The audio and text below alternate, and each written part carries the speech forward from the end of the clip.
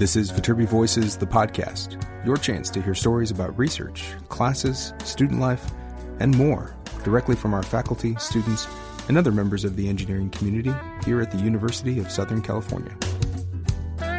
Join us for episode 60, featuring Dr. Paul Rani, a professor in aerospace and mechanical engineering.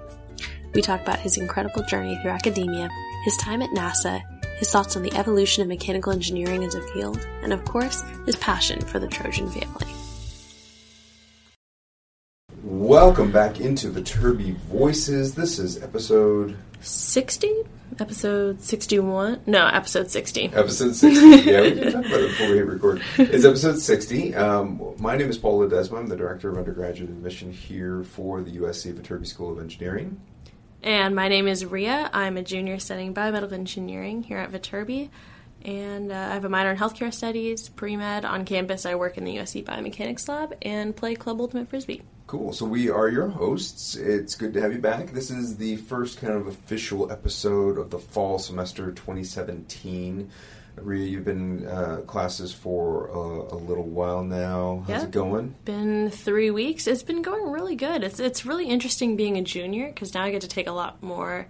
I'm out of the basic sciences now, so I can take the more interesting engineering electives and medical electives. Yeah, a lot of the biomedical curriculum, you have to do a lot of science work before you can get into stuff. At least you have engineering class all 4 years, but you get full bore now, which is kind of cool.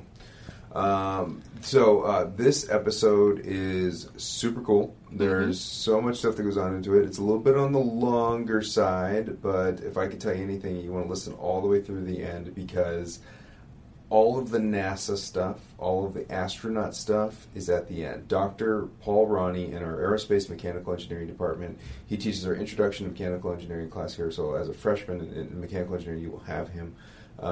He's just a cool guy, and he can talk about the discipline, about his background experiences. I mean, we went over a lot of stuff. Yeah, I mean, he's also been to probably every top engineering school in the country, whether that's for teaching, for as a student, as a grad student, and he has so much experience in combustion and heat transfer, and really, we would talk to him about almost every little sphere of astronautical and mechanical engineering. Yeah, absolutely. And this idea of just being a young kid who wants to blow something up in his neighborhood. Yeah, and how that translated to him blowing things up almost in space. Yeah. But as a kid, I know so many. This was never my personal thing, but my brother really wanted to go to space. And so many of my friends were like, I want to be an astronaut. Uh-huh. And then combining that with, like the magnifying glass setting things on fire, sounds like a childhood dream to me. Yeah, really cool. So there's all sorts of things to dive into here, including like what mechanical engineering is all about and how the intro class works and how he teaches in his research in combustion and kind of smaller devices and it goes a lot of directions. So sit tight through it, but it's some really cool information. But before we do that, a couple things to talk about. We in the admission world, if you are a prospective student, we are in mid-September right now. Next week, we start our travel, and so all of the admission officers will be going out for some regional receptions. The first ones, September 23rd and 24th, that weekend, are going to be in the Bay Area, and so I'll be up in the Bay Area in San Francisco on Saturday and Santa Clara on Sunday for receptions in each of those areas. We will have one of our alums in Atlanta on Saturday, and also the university, but we won't have an engineering rep, but the rest of the university will be in Miami on Sunday, the 24th. After that, the next week, we're going to have representatives from the university in Sacramento. For those of you international, we'll be in Beijing, Shanghai, Hong Kong, Taipei. That's all in 2 weeks. And also on the island of Hawaii. We'll be on Oahu. We'll be in San Diego on Sunday, October 1st, and then we move into the October dates, which I'm sure we'll have another episode at that point so we can promote that. All of our dates, all of our different cities, we'll be having receptions around the country and around the world. Those are available at our website, viterbiadmission.usc.edu. Again, that's viterbiadmission.usc.edu. If you're a prospective student, that's where you go to learn all about our application process, see how you can visit with us, either on campus or off campus. There's so much stuff to do. Go to our website, check it out. And if you're looking to learn more about student life, Rhea, you've got some stuff to tell them about, I'm sure. Yeah, for sure. I think the best resource for any prospective students who want to learn more about student life here at USC, me and some of the other Viterbi student ambassadors publish blogs on viterbivoices.usc.edu talking about everything from housing, from classes, to research, to the clubs we're involved in. So really every aspect of student life from our unique voices as current students are on that website. Mm-hmm. And we also have lots of podcasts, a personal favorite of mine, about different faculty, different organizations you can be a part of, and those are much more in-depth interviews with people that are heavily involved in those things. So. Very cool. Well, I think we should just get out of the way and hand it over to Dr. Ronnie, who will tell you all sorts of things about mechanical engineering and being an astronaut. Stay tuned all the way to the end to get to that NASA stuff, because the stories about astronaut training are unlike any I've ever heard. Debunk some space myths. Debunked a lot of space myths. I can't say that. Space myths. Space myths. Space myths. Try saying that one 3 times fast. Space myths. Oh my god, that's going to bug me. But he did debunk. Okay. It's a new one. Just hand it over to him. Let's get right into it.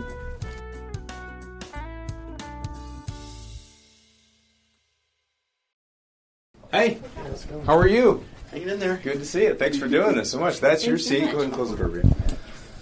Thank you so much for doing this. So anything I say can will be used against me. Yeah, we'll hook you up to the polygraph a little bit later as well. Boy. I'm sunk now.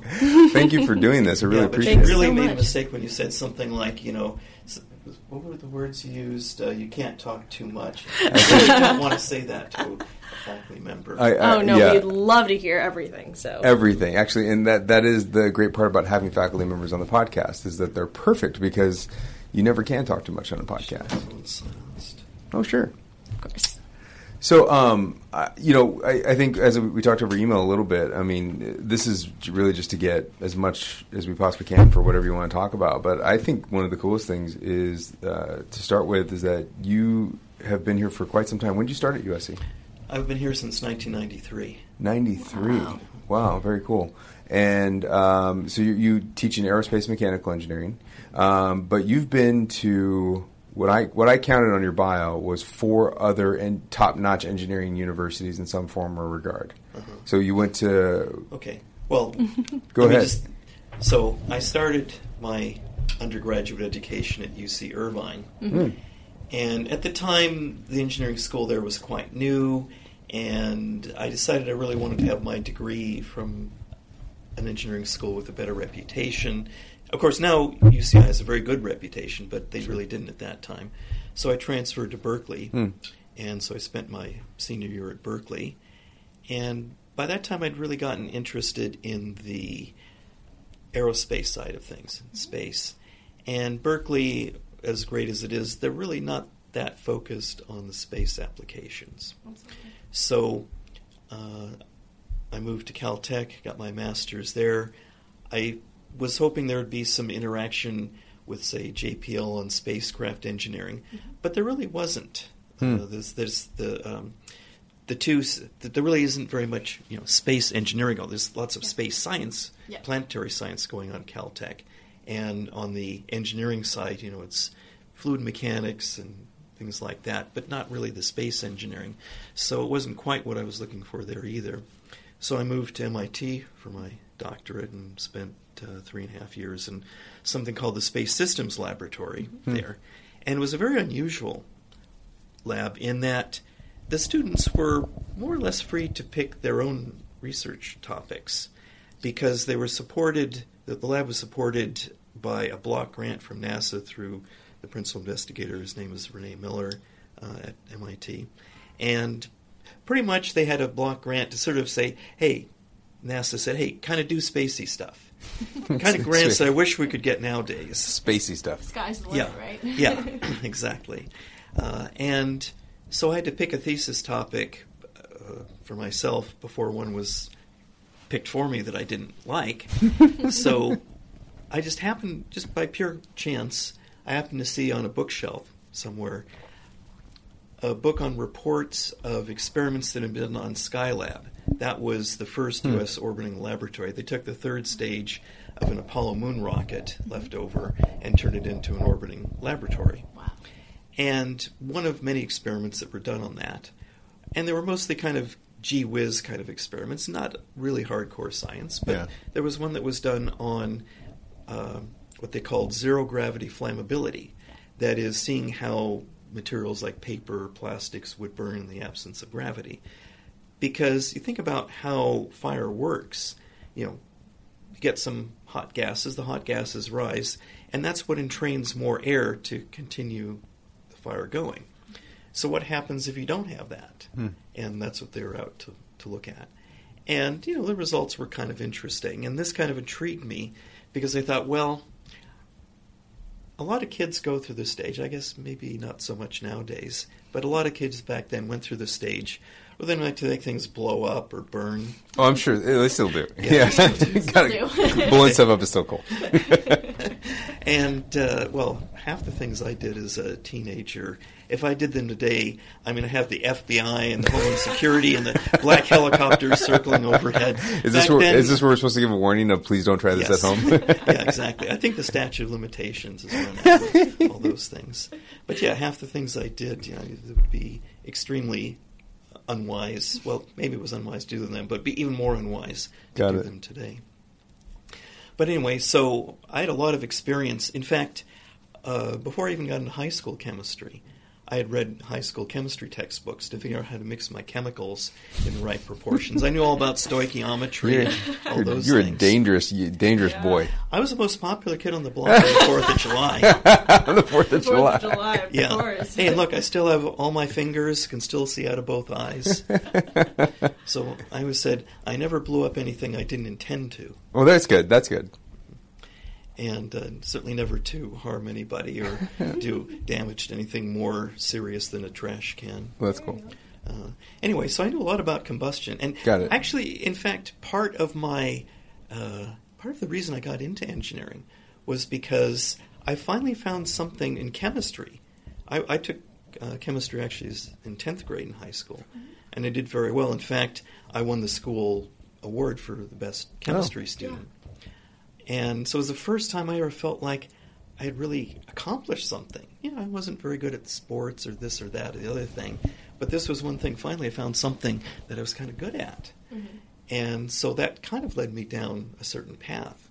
Anyway, when it came time to pick a university, well, I'd sort of planned on going to UCI because it was close to home, and I wasn't quite ready to go away to school, although, I guess I could have. Are you from the area, Orange County? Yeah, I grew up, first in Los Angeles, just like 3 miles from here. Oh, really? Yeah, in View Park, which you probably haven't heard of, but Windsor Hills, maybe you've heard of. Yeah, okay. Everybody knows about Windsor Hills because a dam broke there in 1964.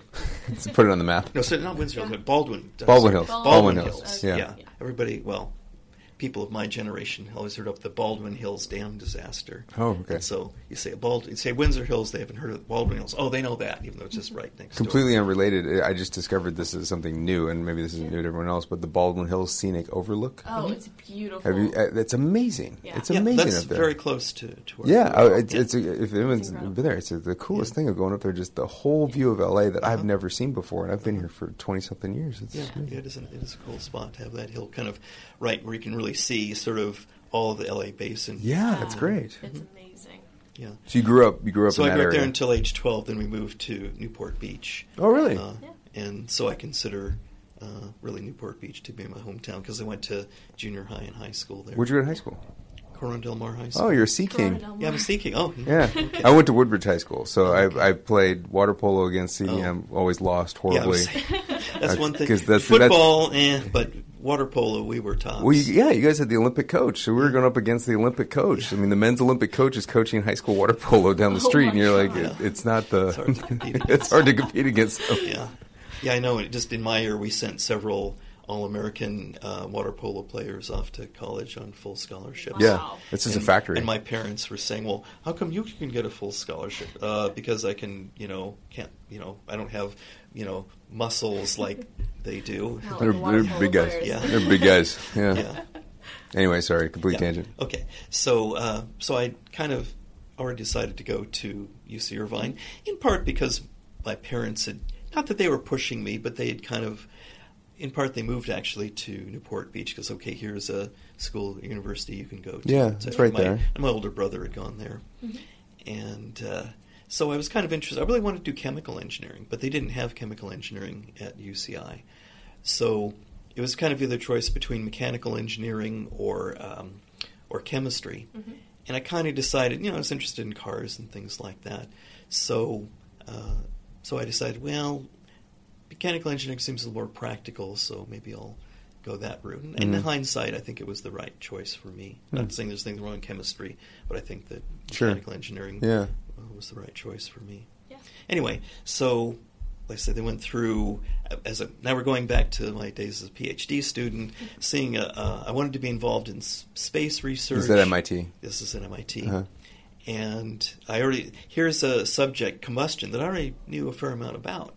So I proposed this to my advisor, and he was a brilliant guy. He knew everything about everything except, thermal sciences. So he was kind of, ho-hum about it because it wasn't a field he was familiar with. But then just by coincidence, he was going like the next week down to Washington, D.C. to meet with his contract monitor. And he mentioned them on the list of things that they were doing. Okay, we're doing A, B, C, D, and E. Oh, and we're thinking about doing some work on combustion, low gravity. Oh, yeah, we need more of that. That's really good stuff because of fire safety in spacecraft. Yeah. So the next week he came back. Hey, Paul, how's the project going? Very excited and interested in your work. And all of a sudden he was very interested in the work. And so I wrote a proposal. Again, nowadays this seems very unusual, but at the time it just seemed perfectly standard because all the senior graduate students were doing the same. They were writing proposals that their advisor would sort of clean up and put his name on it because obviously graduate students can't be principal investigators, only faculty can be. And not to say he was trying to take credit for that, but so everything went through the proper chain of command. He would clean it up and put his name on it, and then a lot of these proposals got funded. So I felt like I had to write a proposal and get it funded, which that happened. So I'd only been at MIT for about a year when I was sort of operating in assistant professor mode.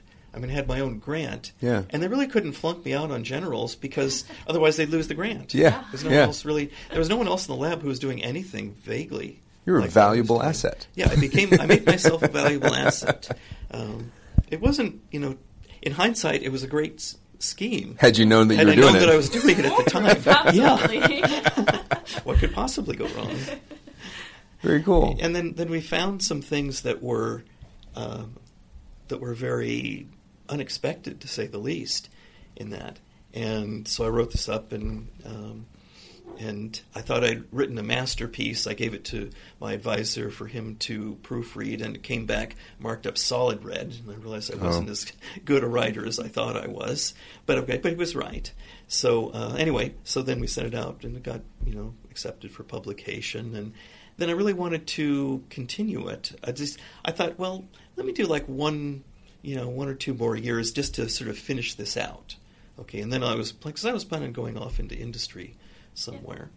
Because, growing up in Southern California, you knew a lot about the aerospace industry, and a lot of my friends had gone into the aerospace industry, so I thought that's what I was going to do too. But then as a postdoc, at some point I realized, I really like the research part. And so where are the researchers whose work I respect the most, whose papers I've read the most and I've cited the most in my own work? Well, it's almost all of them, they weren't in industry positions, they weren't in government lab positions. Yeah. They're almost all people in faculty positions. So up to that point, I had thought, I was never going to, once I got out of school, I was never going to set foot, in the classroom on either side of the blackboard, so to speak. But I realized, well, if you can't beat them, join them. So then I started looking around for faculty positions, and I actually sent in a lot of applications. And surprisingly, there were a number of places that I applied to. Just for example, University of Colorado, University of Utah, UC Davis, UC Irvine. Didn't get any interest there, no interview or anything. Places I did get interviews are places like Texas, Stanford, MIT, where I'd been a student, and Princeton. I thought that was kind of odd that those places would at least accept me for interviews, and the other places didn't. And actually, the only place I got an offer from was from Princeton, which in the field of combustion was actually the number one school at the time. So as I said, at that time, Brooke Shields was a student there. Oh, really? Yeah, and I was a very young man there, so I told everybody, it's like every woman in the country said no to me, but then Brooke Shields said yes. Sure. That works out well. Yeah. And I did see her once or twice crossing campus. Oh, really? But anyway, so I was on the faculty at Princeton for 7 years, and my relationship with Princeton was, let's just say, suboptimal. Okay. And in the meantime, I had met and married a California girl, and so I had a personal problem and a professional problem, and I had a couple of offers. One was a tenure track but not tenured position at Brown University, and the other was actually a non-tenured track, just a research faculty position here at USC. Yeah. So at first I thought, well, how can I not take the Brown position? Professionally speaking, it was a better position. Yeah. But they said, well, they would not evaluate me for tenure for 4 years, even though I'd been an assistant professor for 7 years already. So it wasn't the best, but the USC position since was not even as good as that. But I thought, at least this will solve my personal problem. Yeah. Now, my wife was willing to move, to Rhode Island, but it clearly was not her first choice. She grew up in California as well. Yeah. So, I mean, the first 3 years we knew each other, including the first year we were married, I was still in Princeton. She was still in the Los Angeles area. Oh, wow. Yeah. So I decided, well, if I come here, because it's not a permanent position, I can still shop around, send out my resume, look around for something, a permanent position. Have a staging and area. And it will solve, it's a staging ground. And then it solves my personal problem. So actually, I'd only been here about 4 months before the department chair, who at the time was Larry Redikoff, came into my office and said they wanted to evaluate me not just for a tenure track position, but for a tenured position. I guess, because I said I can do X, Y, and Z if I come here, and I didn't really expect anything to happen, in terms of getting a permanent position, even a tenure track position, until I had an offer from somewhere else. Yeah. But to USC's credit, they saw that I could do what I said I could do, and they actually offered me a tenured position. So within a year of coming to USC, I'd not only solved my personal problem, but my professional problem as well. That's great. So, and hopefully I haven't disappointed USC in the 23 years that I've had a tenured position here. You'd think by now someone would have told you. Yeah. I guess I'm able to hide it well. You can fool all the people. What is it? Fool some of the people all the time. All the people some of the time. One of the two. Yeah. So you've been in the aerospace mechanical engineering department, and let me add one thing. Sure, please. Yeah. So I'd been, as you pointed, associated with 5 different universities, 4 as a student and 1 as a faculty member. Right. Yeah. And when I first came here, one of the things I heard a lot about was this thing called the Trojan family, Trojan spirit, and all that. Mm-hmm. And, I'd been at 5 other universities where there really wasn't much or any of that. Mm-hmm. And so when I came here and they started talking about the Trojan spirit, I was like, yeah, okay, whatever. But I quickly learned that, that was actually true here. And it was kind of nice to be part of, an organization that really did have that sort of spirit. I didn't think it was anything meaningful to me until I found a place that had it, and then it started taking on some meaning. Yeah. It really draws you in. It does, yeah. And that's one thing when I ask, incoming freshmen, because I teach the freshman Intro to Mechanical Engineering course, I ask them, well, what drew you here? I'm sure you had other good offers. What made you accept USC's offers? And in one way or another, most of them say, the feeling of, a family, or the Trojan spirit, or the fact that as soon as they came in for their first visit, the marching band was there. That marching band is responsible, I think, for about half of our tuition. Right? I bet, and I'm sure that they'll claim that responsibility as well, and rightfully so. I hope they're well paid. So I'm curious from a faculty perspective. I mean, we hear it all the time from students that because it definitely is true, the Trojan family and the idea of spirit and camaraderie. But I'm interested from the faculty perspective of, you've been at all these institutions. I think it makes sense to me from a student perspective of why that's important. Why did that end up being important to you, or what kind of effect did it have on you as a faculty member? Because you said right away, you're like, oh, well, I've noticed this is different. Yeah. At Princeton, when I'd accomplished something, at Princeton, it was a very cutthroat environment. And, I'd accomplish something, I'd, get a big grant, win an award or something, and the other faculty would kind of look at me and sort of think, well, how come you got that and I didn't? Like, who did you sleep with? I mean, almost literally. Wow. And it's like when I came to USC and I'd accomplished something, some faculty member would slap me on the back and say, hey, Paul, good job, keep it up. And my first reaction was, what's his angle? Really? Yeah. So it took a while for that to rub off, is that, we're kind of all in this together, and if you accomplish something, it actually reflects a little bit. It reflects on me well, too, to a much smaller extent, of course. We're all, look, let's face it, none of us here were hired, the faculty at least, none of us were hired because we were good team players. We were all hired because we were considered to be outstanding individuals.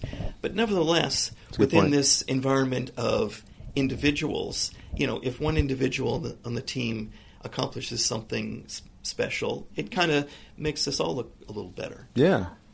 So at these other institutions, that lack of camaraderie almost was a level of competitiveness that even made... I'm just referring to Princeton because that's the only one I saw from the professional side. From the professional side. Yeah, from the personal side. I mean, like amongst the universities that I went to, I kind of liked MIT because, and maybe it's because I was in an aeronautics and astronautics department, so it was much more focused on aerospace problems. That was your doctorate program, That's correct? my doctoral program, yeah. And I like that because, I go to a seminar, let's say, on control of large space structures, and even though I don't really know anything about that, I could kind of see, they have some propulsion issues and things I know something about.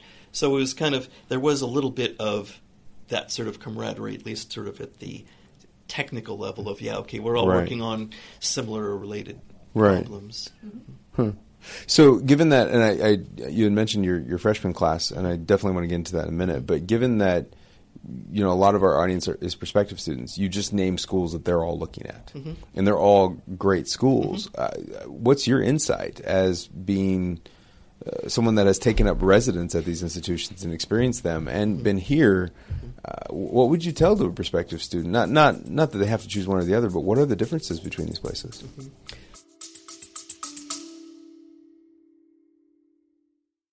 Hey, y'all, sorry for the interruption, but I wanted to let you know that we have a number of campus visit programs available to you right now. If you want to check out what campus is like, if you want to learn more about the Viterbi School of Engineering, go to viterbi.link/visit. That's VITERBI.link/visit, where you can learn about our Viterbi visit experiences that happen on most Mondays, Wednesdays, and Fridays. We have some virtual events that happen on occasional weekdays and occasional Saturdays. Plus, we have some transfer virtual admission sessions where you can learn all about how to get those courses ready for transferring. We want to meet you. We will have lots of opportunities to do it, and it's happening all summer long, but get your registration in now at viterbi.link/visit. Hope to see you soon. Well, there's of course the feeling of spirit. Now, granted, my experience as a student was a couple of years ago. Sure, so, very different places. That's a good point. They could be quite different nowadays. So, but it seems to me because, my older sister and, I should say my older sister's husband, was a USC, not an engineering graduate, but he was a USC grad. And, even in him I see that feeling of Trojan family, Trojan spirit there. So I think it's something that's been around for a long time and presumably will be around for a long time to come. And above and beyond that, what I like about, and students have asked me this, what do I like about being a faculty member here? I always ask the students, so with the spirit of the flipped classroom, then they ask me, well, what do I like about being here as a faculty member? In addition to what I already mentioned, I also like the fact that USC, there's really the administration. I know everybody in every organization usually criticizes their management, their administration. I actually happen to think USC has really good administration. I don't necessarily agree with everything they do, sure, but overall they're very successful. They're very proactive. I guess if I'd use one word, they're very proactive, very aggressive, go after targets of opportunity, whether that be faculty, whether that be students, whether that be resources, like donors, and build and doing something useful with it, like, well, University Village, of course, is the current shining star amongst that. But even before that, there are a lot of things that you could see that they've done well, like this building we're in right now. Yeah, you can go back every couple of years. There's a new. That's I guess it's embedded into your answer. The current shining star. You know that it's going to be surpassed by something else in the near future. Like, we just know that's the case. Like, it's cool and new now because something cool and new is going to be there right afterward. Right.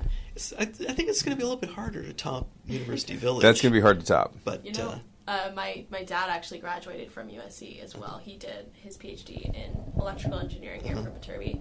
And when I was looking at colleges and we were walking around USC, he had worked in some of these buildings before in the School of Engineering, and he didn't even recognize half the school. It was absolutely nuts. And I took him around the village just about 2 weeks ago. He came to visit, and he was just blown away. It's absolutely crazy. That's crazy. Yeah, like I say, it's quite even in the time that I've been here. It's like a night and day difference. Yeah, I think I say that a lot to people that ask me this question, like, why do you like it there or anything else? And I think I always boil it down to one answer, which I think was part of your answer. There's this sense of, like, no one's ever happy with what we're doing. And I mean that in the most positive way. There's no resting on our laurels. It's this idea of, like, well, whatever we did, you mentioned talent with faculty or talent with students or even fundraising, but I tend to focus it on more of the human aspects of it. It's that everyone's trying to say, okay, cool, what did we do? Yeah. Okay, how can we do this a little bit better next time around? Yeah. And I see that at all levels. Well, and to turn things around back at you and your team, just look at all the recruiting, all the work that you do, not to get more students, because you're basically capped. It's to get the best students you possibly can, to bring the quality of the people that I teach. Well, we try. Up to the highest we try, level. But you're the one that can tell us. So your freshman class this year, is it good? Do you like them? Yeah, this is great. I'm putting you on the spot. I realize I'm like, I don't know the answer to this question. I really hope it's good. The neatest thing actually about this freshman class is that it's virtually 50% female. Oh, yes. That's awesome. Yeah, technically. In fact, my research lab, for the first time ever, is more than 50% female. Wow. And it wasn't because I intentionally did that. It just organically it just happened. That's what happened with your app, with the people interested. That's great. So your actual class is almost 50-50? Yeah, I haven't actually done the numbers on it, but just looking around, I can see that it is. And I know that's awesome. for a fact that my research lab is more than 50% female. That's fantastic. Our official number, I don't know if you've heard, but our official number is 44% female in the incoming class. So I knew it was somewhere. We're getting close, but I'm glad that even just from the anecdotal of looking at your class, that's what you saw. And this is your introduction to mechanical engineering class? Can you tell us more about that? What happens in introduction to mechanical engineering? Sure. Well, as I tell the students, like I just met one student, a female student today, she's not sure if she really wants to be in mechanical engineering or if she wants to be in engineering at all. And as I told her, as I'd said on the first day of class, my goal is this is not a weed-out class, but nor is it a weed-in class. I'm not necessarily trying to keep you here if this isn't where you belong. Right. I want to give you the best possible experience in engineering so you can make a realistic choice as to whether you want to stay in engineering, you want to stay in mechanical engineering, you want to go into a different branch of engineering, or you want to go into another school. And within the course, what I do, there's 3 components to it. One component is sort of the lecture part of the course, where I go over first some sort of, I call it engineering boot camp. And the main thing I focus on there is units. Now, units to the uninitiated, you say, what do I mean by units? Is that like converting between feet and meters? Well, that's a tiny part of it. but it's a lot more than that. Like, for example, if you go to Home Depot and you say, well, this insulation, this building home insulation, it's so many BTUs per hour per square foot per degree Fahrenheit per inch. Yeah. And you look at that and what kind of blankety blank unit is that? Yeah. And so I teach them how to convert that into something sensible. Okay. Yeah. And it's not just as simple as, you can't just look up, some conversion factor online. There's a lot more to it than that. And also, if in scrutinizing your work, scrutinize your formulas. Let's suppose you came up with a formula, and the answer you came up with was 3 meters plus 7 seconds. You say, wait a minute. How do I add 3 meters and 7 seconds? What if I had 3 meters and 7 feet? Well, I can add 3 meters and 7 feet. I convert the meters to feet or the feet to meters and add them. But if I have an answer that is 3 meters plus 7 seconds, I can't add them. I know for sure that my answer is wrong because I can't add two things that have different units. Yeah. Mm-hmm. So I go through a lot of that in terms of how can I minimize the chances that my answer has any mistakes in it. You can never be 100% sure, but at least I give them sort of a system of checks to see if it passes this. I call them, by analogy with what I did as a graduate student building electronics. Yeah. So the first step in building electronics, okay, you have a schematic, you wire it up, you plug it in, you flip the switch on, you see if it smokes. Granted, I was doing combustion experiments, but it wasn't the electronics that was supposed to smoke. And so if it failed the smoke test, I knew there was something wrong. Okay. So that's checking your units. Yeah. Now, then the next step is what I call the function test. Okay, you flip the switch on and it doesn't smoke, but does it do what you expect it to do? That is, when you push the green button, then the bell rings, or you turn the knob to the right and the red light comes on, or something like that, if that's what you expected it to do. And then you see what your formula, does it do what you expect it to do? When x goes to 0 or x goes to infinity, or when x equals y, does it have the expected behavior? Mm-hmm. And if it doesn't, then there's either something wrong with the formula, or maybe there's something wrong with your understanding of it. Then, as I say, that's sort of where the science ends and the art begins, because now it depends on your judgment, how much you know about this, and whether or not you're going to trust the analysis that you did or your intuition as to what is involved with this problem. Yeah. And then the third level is what I call the performance test. That is, in the electronics, how fast or how accurate is my instrument. And in the case of the analysis, it's how accurate is my formula. Mm-hmm. But then how do I decide that? Well, I have to compare it to something else that I trust. Operative word being that I trust. Right. So either somebody else's analysis or some computation, some more detailed, analysis. But again, the operative word is, do I trust this at least as much as I trust my own work here? Mm-hmm. Okay, so that's one part of the course. So first, that sort of engineering tools, or engineering boot camp, as I call it. And then the other part of the lecture part of the course is going through little snippets of several of the key engineering courses they'll take later on. Statics, strength of materials, fluid mechanics, heat transfer, thermal and energy systems. And I give them little sort of 2-week snippets of that. Just covering, one thing I don't do in this course is I don't derive stuff. I sort of, here's the formula, here's what all the symbols mean, here's why it makes sense that as, temperature goes up, this, the heat transfer should go up, or when these two temperatures are equal, the heat transfer should be 0, because there's this insidious thing called the second law of thermodynamics, which says that that has to be the case. Yeah, so I give them these little, and the idea is to give them sort of like Dean Yortzis always talks about this 30,000-foot view of engineering. So this is my 30,000-foot view of these individual subjects. Just maybe 2 weeks for a course that you'll have a whole 15-week course on later on in your academic career here. And, when you're taking that 15-week course, it's easy to get lost, not to see the forest through the trees. Here I'm trying to make sure you're looking down from 30,000 feet so you can see the whole forest. Yeah.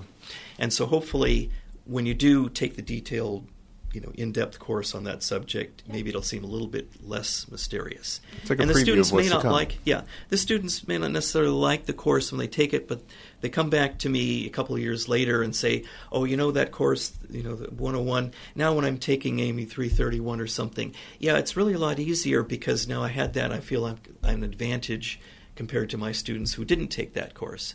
At least that's what they say just before they ask me for a letter of recommendation. But hey, I'll take it. It's working. It looks like a line drive in the box score. As I like to say, that's my story, and I'm sticking to it. So, I mean, can you... So just to finish up Please, on the I'm course. sorry. Okay, so that's one part of the course. The other two parts of the course, one is where they learn, it's a laboratory, but where they learn SolidWorks. Got it. Which is, an industry tool that they're going to need. Pretty much any engineering field, they need to learn computer-aided design. Absolutely. Okay, and then the third part are these little projects. I do 2 projects. For the past few years, it's been one where they work in small groups, which of course is a whole new dynamic that they're going to have to learn anyway, because rarely do engineers work except in groups. And one project is building these little robotic cars that have to compete for possession of the top of this ramp. We call it the King of the Hill project. Nice. Yeah, okay. Yeah. And that's kind of a gee whiz thing. Let's just build this, because it occurs relatively early in the semester, so they don't have a lot of engineering tools at their disposal yet. So it's more or less just kind of a let's try this and try that and see what happens. Yeah. And it's kind of fun. Start playing around. Yes, playing around. Because engineering, is... Yeah. In fact, one of the things they have to do before they can go into our labs and build stuff, they have to do some safety training. Yeah. And so I'm helping them with their training. They have to learn how to use a saw, a bandsaw, a drill, a belt sander, and how to solder things. Like just the other day, once I was manning the soldering station, and I showed this one student, how to solder, and she was so excited. She said, "That's so cool! I feel like an engineer now." I swear, that made my day. I swear, if she wasn't a student, I would have given her a hug right then and there. Okay, so there's that part of the course, and then the second project, which is near the end of the semester, is to build a bridge out of spaghetti and white glue and nothing else. Yeah. And by then they've learned how to use SolidWorks, not just to draw a picture of their bridge, but to actually test its strength. So they can actually, and I've been very, very impressed with how quickly they can pick up on that aspect. It started a few years ago that they did that spontaneously. I didn't say, "Hey, use the SolidWorks to test the strength of your bridge and decide where to put more material and where you can remove material." Yeah. They figured that out on their own. Then I kind of sort of started making that an integral part of that. And like I say, even though they're just first semester freshmen, they're able to do that. And one of the things I like to instill in them is, not just this engineering knowledge, but also pride of ownership in their knowledge. Yeah. To be able to say at the end of the semester, "Hey, I can do this stuff, that I had no clue that I would have been able to do a semester ago."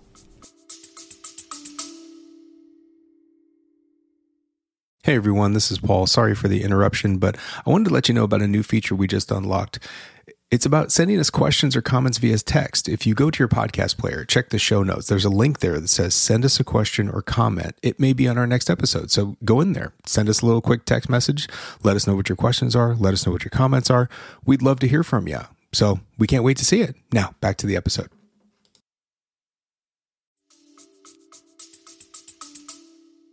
That's great. And so when people hear spaghetti bridge, they often think, well, that's like a high school physics thing. But your point is that it's incorporating. Maybe it's doing something that may be familiar, sometimes a little bit fun, not necessarily hardcore academic, but incorporating these other elements like SolidWorks into it, where you're starting to understand your predictive analysis or where you want to go with it. That's the point. Is because after all, that's what engineering is. Yeah. Is using predictive tools to come up with the best design.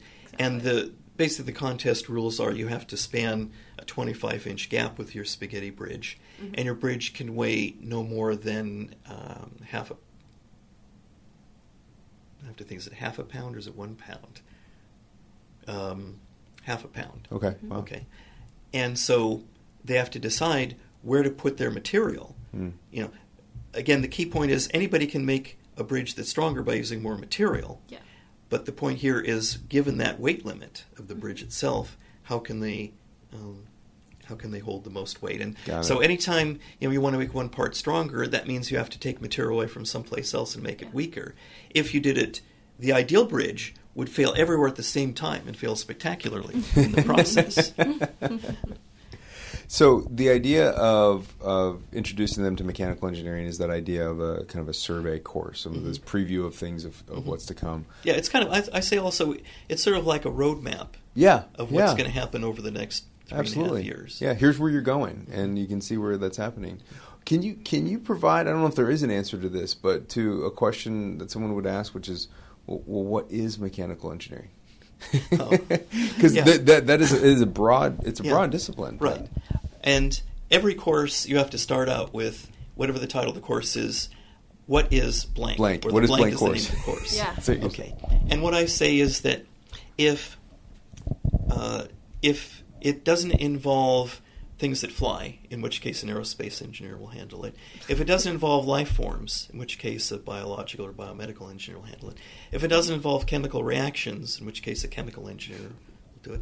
If it doesn't involve electronics, in which case an electrical or computer engineer will do it. And if it doesn't involve materials, in which case a materials engineer will do it. Then a mechanical engineer will do it. Oh, and by the way, if it does involve things that fly, or things that live, or chemical reactions, et cetera, then a mechanical engineer will probably be involved too. Yeah. So as I say, mechanical engineering is the broadest engineering discipline. Now, every instructor in every engineering discipline will say that about their discipline. Sure. But in the case of mechanical engineering, it happens to be true. Of course, everyone says it, but when I say it, it's very true. Yes. I was going to say, biomedical is pretty broad too. But I give some examples of that. For example, all engineered systems have issues with heat transfer. Mm-hmm. And if you don't pay attention to those issues, they will come back to bite you. Yeah. So just even electronics, say, well, that's not heat transfer. But how do you keep your chips cool? Yeah.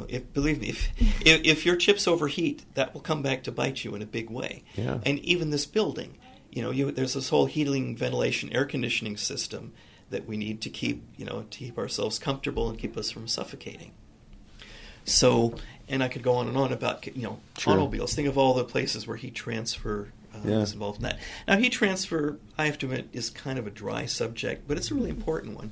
And I tell students that the way you make yourself valuable in any group is to be flexible and adaptable.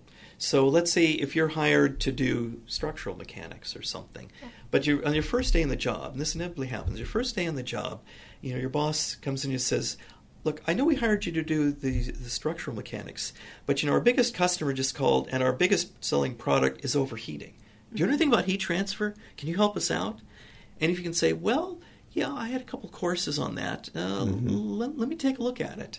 And if you can solve their problem, then you just became much more valuable. Yeah, absolutely. So that's sort of, I think, where mechanical engineers comes in. And I also like to point out 5 things that have happened to mechanical engineering just in the past 20 years or so that have really just changed the field completely. Let's see if I can remember all 5. What was that politician who had 3 things that he remembered? Oh, yeah, Rick Perry. Yeah. I'm going to give you 3 things. I was going to say, you just went out there and said you're going to give us 5, so let's see. Oh, boy, the pressure's on now. Does that mean I'll lose the election? Okay. So one thing is computer-aided design, as I mentioned already. That is the way that we design things now. I think people, if they have any conception of what mechanical engineers do, people that aren't engineers, what their conception is that we sit in front of a big drafting board and draw out things. Right. We spend all day doing that. Well, of course, nobody does drafting. Some people do a lot of computer-aided drafting. But in any case, when you have an idea, the first thing you do is you visualize the idea, and then you draw it out in SolidWorks. Okay, so that's one, the computer-aided design. The next thing you do is, before you even cut any material, that you test it virtually using some sort of analysis tool, whether it be structural mechanics or fluid mechanics or chemical reactions. We have all sorts of software or electromagnetics. We have all sorts of software packages that simulate these things. Yeah. So we simulate it virtually. And once we have something that performs as we think it was, well, we know that what happens in reality won't be exactly what happens according to simulations, but at least we have a good start. So then we build it. But we don't just, and so that's the second thing with simulation. Mm-hmm. The third thing is how we build things. In the past, you would start with a block of material and start drilling and milling. Nowadays, we start with nothing and we build it up using some sort of 3D printing or solid freeform fabrication. It comes by many different names. But the thing is, this allows us to, build things that we couldn't even conceive of building before. And it also gives us a way, without having to send it out to a shop, and the shop having to decide, well, how can I drill through here or how can I hang this when I haven't built this part yet? Okay, so that's the third thing is 3D printing, or what do you want to call it? The fourth thing that is sort of what I've been alluding to is collaboration. That is collaboration with other engineering disciplines. Mm-hmm. I think, it used to be that mechanical engineer would sort of get a problem and say, okay, we need a gearbox that does this, so that the boss would throw the problem over the wall at the mechanical engineers, and then the mechanical engineers work on it, and then a month later they would throw the answer just back work over in silos, right? Yeah, work in silos, But of course now it has to be, coordinated. It's very much integrated and coordinated. Okay, now what's the fifth one? We knew this was coming. Yeah, let's see. So I'm trying to visualize what's in my lecture notes, because I do mention this right in my lecture notes. Let's see. Fifth thing that's different.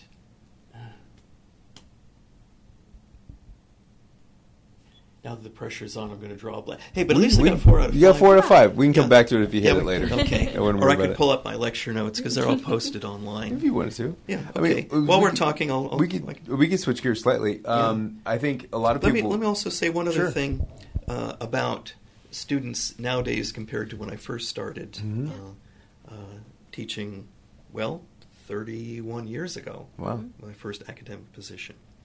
That... I think students nowadays, and I think it's not just, here, I think it's pretty much universally true.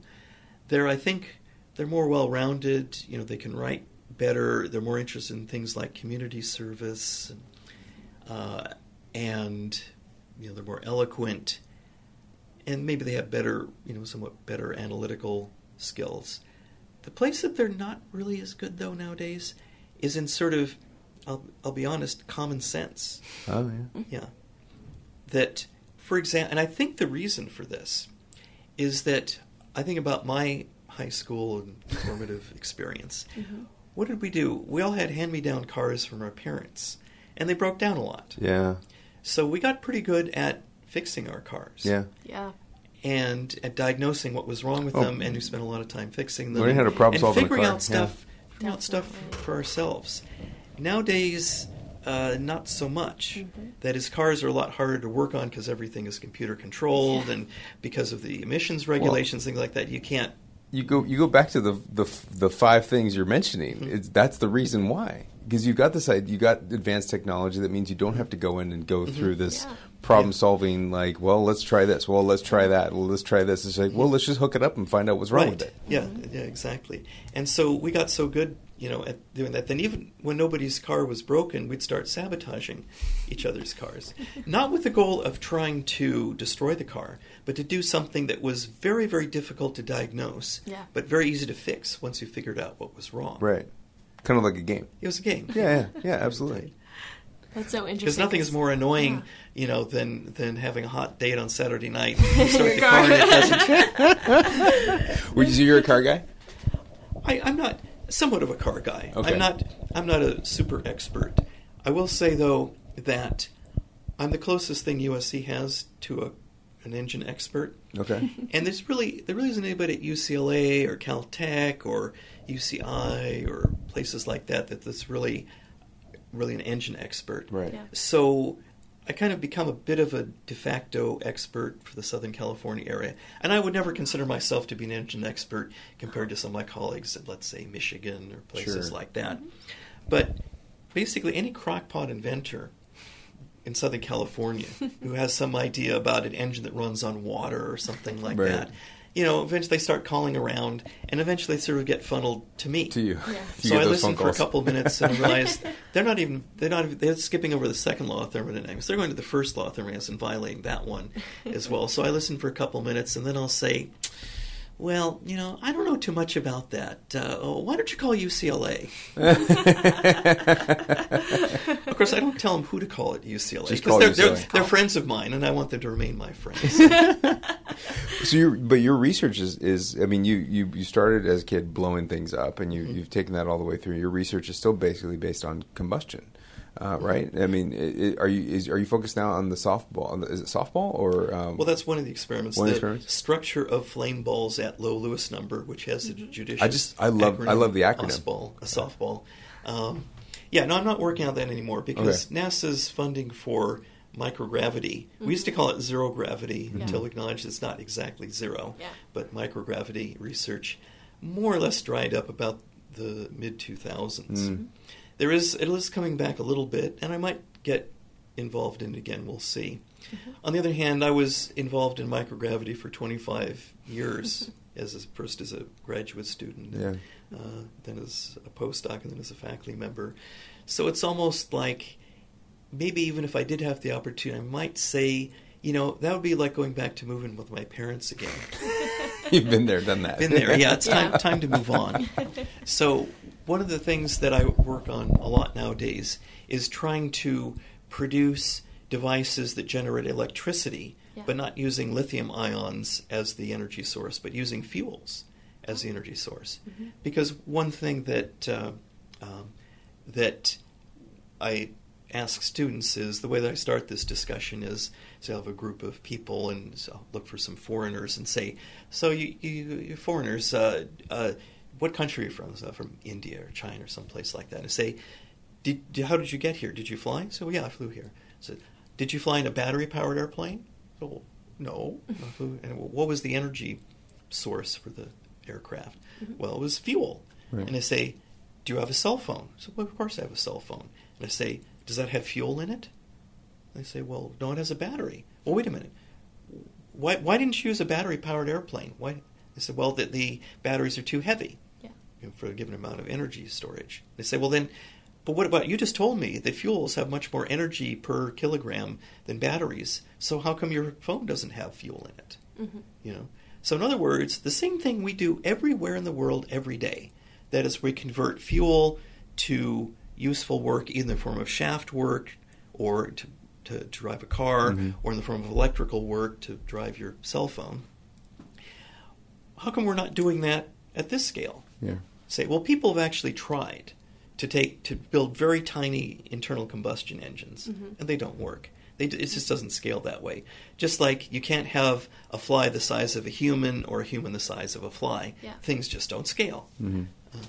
So we're not trying to build, even though Berkeley spent quite a few years trying to build a very small Wankel, I don't know if like the Wankel engine that's used in a Mazda, some Mazda sports cars. They tried to build a very small Wankel engine, and they did some great work. To their credit, they did some great work, but they never produced an operating prototype because it just doesn't scale well. MIT, my alma mater, my own department, spent many years trying to build a microgas turbine. Just a few millimeters in scale. Again, did some fantastic work, but never got a working device because things just don't scale well. So, I mean, anybody can complain. What can I recommend that might be better? Right. And so we're trying to use different approaches, using either thermoelectric materials, for those of you that know what those are, or different types of fuel cells to convert fuel into electricity. So, which I think are much more promising, because now I don't have all these moving parts. The problem is, moving parts are okay at large scales. Basically, getting a little bit technical here, please. But the amount of power you can produce scales like the volume of your, let's just say, of your cylinder in an internal combustion engine. However, the losses, the heat losses and the friction losses, scale with the area. And so as you get smaller and smaller, the ratio of volume to surface area gets smaller and smaller. Yep. And it becomes harder and harder to have enough, heat release and useful work resulting from that heat release, so that your heat generation will overcome your heat losses and your power generated will overcome the power loss due to friction. Yeah. So that's why we're trying to avoid moving parts at all costs. Yeah. So is the answer, if I remember correctly, is that the Swiss roll combustion? That's one of the things. One of the ideas. Yeah, it's one of the ideas, and that's how to, even at small scales, even with no moving parts, you're going to have issues with heat loss. And the Swiss roll, as it's called. By the way, a lot of people seem to think that I invented this Swiss roll. That, for the purposes of the listeners, it's basically a spiral heat exchanger. Got it. So that the reactants spiral in, they burn in the middle of the spiral, and then as they spiral out, they transfer heat from the products back to the reactants. And actually, it was invented in the early 70s by somebody named Felix Weinberg at Imperial College. Brilliant guy. Unfortunately, passed away a few years ago. But it was a great idea. I loved it. I even mentioned it even though it wasn't directly related to my thesis work. I had actually mentioned it in my thesis. I recognized it at that time as being a really great idea. Yeah. But it sort of lay dormant for a long time because I guess nobody had really a good application for it. So now it's come back, not just been repopularized by me, but by a number of others. Is as a way of doing combustion at small scales and minimizing the impact of these heat losses. And Felix, I knew him well when he was alive, and I told him, Felix, this is a great idea you have, but if I were your age, I would have thought of it first. Fortunately, he has a good sense of British humor, so he remained my friend. So how far away do you think we are of getting rid of lithium-ion batteries or moving on to some sort of microscale combustion? It's the same thing I say, to be honest, it's the same thing I say about running out of oil. We're 40 years away from running out of oil, and we have been for the last 150 years. Right. Because, yeah, so there's still a lot of technical challenges to overcome. And we have a lot of the individual aspects. I think we've found solutions to them. It's getting a system where all the parts work together in harmony. So as I can solve the heat transfer problem one way, I can solve the power generation problem another way, I can solve the fuel feeding the reactants in, pumping the reactants in another way. But now we're trying to get all these things to work together as one Trojan family, so to speak. Okay. And so, it's still a few years away. That's and cool. then there's also a lot of marketability issues. It's like one thing. Is there some way it can be carried on aircraft, for example? Now, you say, if you had just invented the lithium-ion battery today, I'm sure that no airline would let you bring it on board. Because the thing shorts out, it's going to overheat, it's going to cause... Just like all those cars. If you had just invented the internal combustion engine in the automobile today, and you told me you're going to have all these objects zipping around at 70 miles an hour, and it's going to use this explosive material that has an energy content 100 times per pound, that's 100 times more than batteries. And every fool on the street was going to be using this. And you were going to ignite inside of this steel chamber at a rate of hundreds of times per second, ignite these explosions hundreds of times per second, and was going to produce all of these toxic, byproducts. No one would ever let you know that. So there's the acceptability. Then there's also sort of the business model. I can see two possible business models for this. Let's suppose we come up with a perfect solution to it. One possibility is that you sell the generators, and then use some common fuel like butane, for example, is a good target fuel for the same reason we use butane in our big lighters. Another possibility is what I call the inkjet printer business model. You give away the cartridges, but then your generator needs a proprietary fuel, and you sell the fuel cartridges. Think about an inkjet. They practically give away the inkjet printers, but they sell... It's the Gillette model. The Gillette model. It's the Gillette. Blades, Huh. Sorry, I'm thinking about so many different things right now. Sure. Well, you don't need the Gillette right now. I know, right. At the current moment. Most people, actually, I feel, beards don't... I had a beard, some time ago. I did various stages of my life. Most people, I think, look better, just clean shaven. But I think the beard, it looks really good on you. Well, thank you. So the beard has become a hot topic in the last couple of days. For the listeners that don't know what we're talking about, I currently have an attempt at a beard, and it's for some reason has come up like almost on the hour for like yesterday. It was talked about for all day, and then it's a big form of debate in my house. My wife wants me to keep it. I don't. It's just not me. It's not natural to me. But I will. Yeah. I don't know. It's a debate. I'm confident people here don't want me to have it, and I have this whole choice I need to make that in my head I'm going to decide whether I have it when I go out on the road or not. So I've got another week to make a decision of what I'm going to get rid of or not. But thank you. I appreciate the compliment. It looks very natural and looks very good on you. Thank you. I appreciate that. Doesn't feel that way to me, but I appreciate it. Wow, we went from combustion and batteries to beards, which is cool. We've gone almost a whole hour now, which is great, and we'll keep it for as long as you want. There is one thing I'd love to hear about, because I don't think a lot of people know this, but you have an experience with NASA, and I don't know how much you'd want to talk about that, or what that was like in your life. And Yeah, sure. Well, one of my experiments, after a number of years of research, doing experiments first in what we call a drop tower, basically drop the experiment to get low gravity, and then on the aircraft flying the low gravity parabolic trajectories, we'd reached a point where we really couldn't go any farther with it until we had a longer duration of low gravity and also a better quality of low gravity than you can get on the aircraft. The aircraft, despite the pilot's best efforts, there's still what we call a G jitter. The G isn't really zero. It's kind of hovering around plus or minus 0.01 times Earth gravity, which really isn't low enough for us. So I proposed this as a space experiment, and it was accepted. And it was manifested on a flight that also had 3 other combustion experiments. Wow. So it was decided there would be a combustion specialist on that mission. So needless to say, my hand went up. Blow things up in space? I'm in. Well, sounds like a childhood dream. We're not blowing things up. These are actually very weak flames. It's somewhat ironic that what I wind up studying more is actually not the most intense, vigorous, fast-burning combustion, but actually the most meek combustion possible. In fact, I claim that the flame balls we burned in space are the weakest flames ever burned, either in space or on the ground. Okay. Yeah. Some of them produce as little as about 1 watt of thermal power. By comparison, a birthday candle is about 50 watts. Oh. Wow. Yeah. Wow.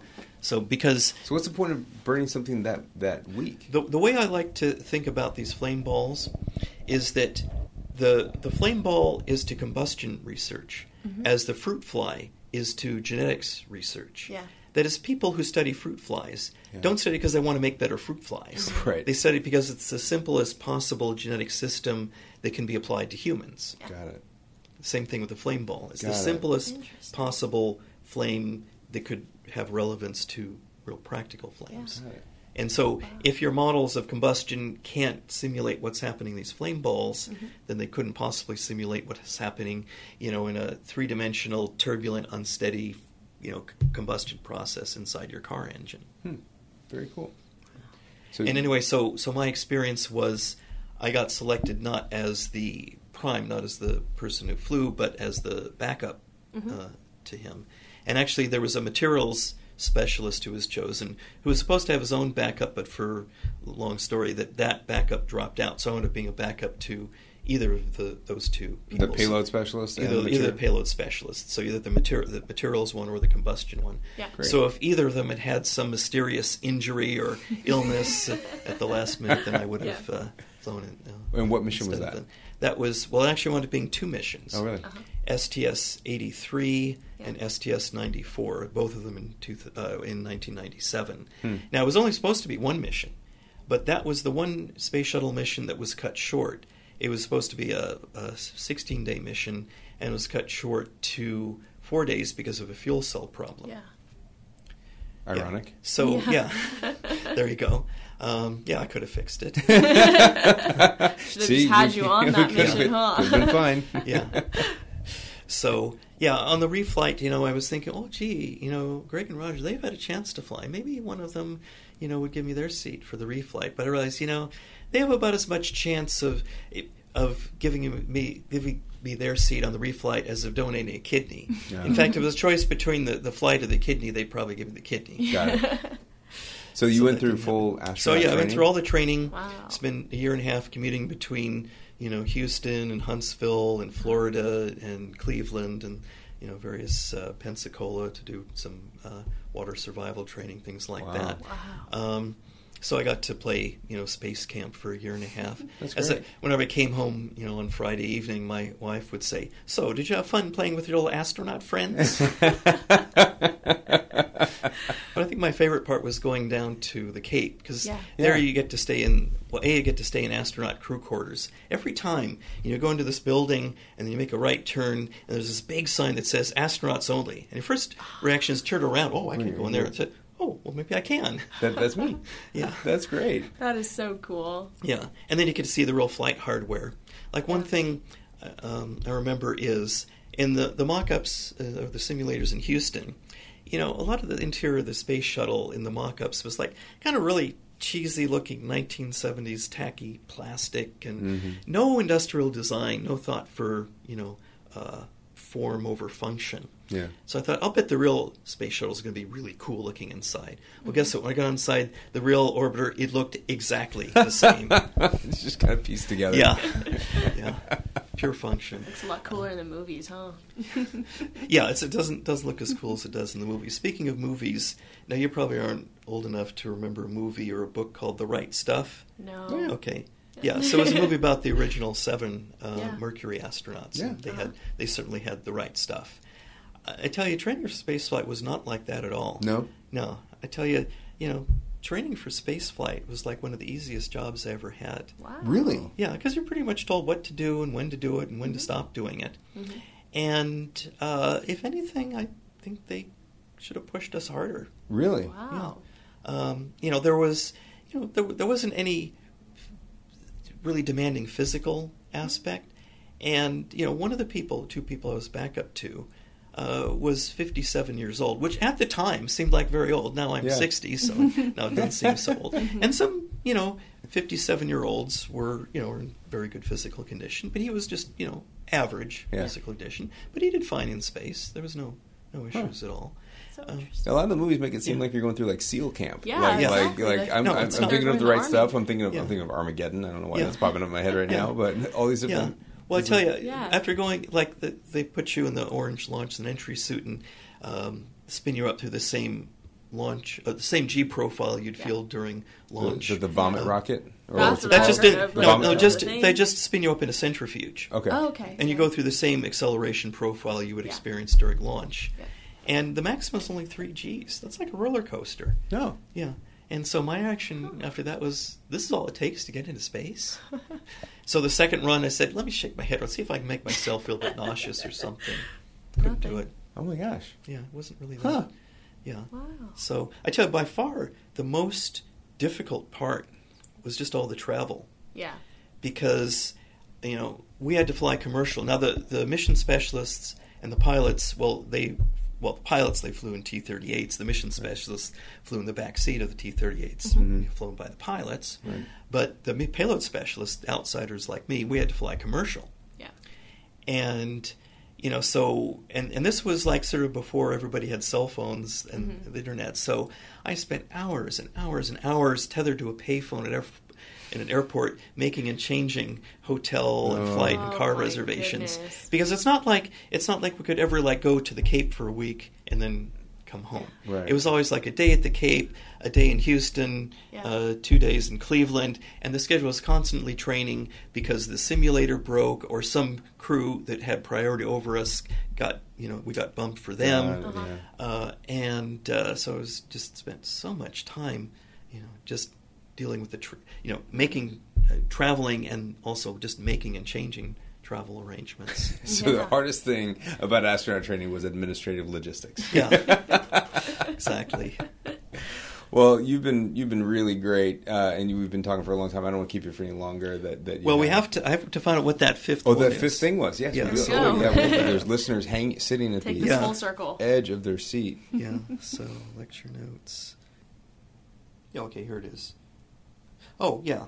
Okay. So the last one, sensors and actuators. Okay. That is, you think about just even something like your car nowadays. Yeah. Before, the only sensor, you didn't really have all these sensors and actuators. About the only thing you had was this little contraption to set the spark timing that had like some centrifugal weights and a little vacuum diaphragm, really kind of a kludgy thing, but it would adjust the timing for load and engine speed. Nowadays, you have hundreds of sensors that measure temperatures, pressures, flow rates, rotation speeds. Probably adjust your engine settings depending on what radio station you're listening to, or they're playing upbeat music or slow music. They have all kinds of these things nowadays. And then actuators, based on all this input, you have some sort of onboard computer that then processes all this information and then adjust fuel flow, ignition timing, airflow rate, what transmission gear. Maybe it changes your radio station for you too. So the 5 things were CAD? Yeah. So we have CAD, simulation, 3D printing, collaboration, and sensors and actuators. Very cool. I think that's an awesome point to end on. Thank you so much for coming. Okay, we'll definitely have to have you back, and sometime we'll have another idea we'll tell you about offline. But thanks for coming. Thank you that was so great. much. Appreciate it. And that just about wraps up this week's episode. Thanks so much for joining us. And be sure to subscribe to us on Apple Podcasts and follow us on SoundCloud. For our prospective students out there, make sure you're checking viterbiadmission.usc.edu for any updates on the application. And for the rest of you, keep reading our blogs and fight on. See you next week.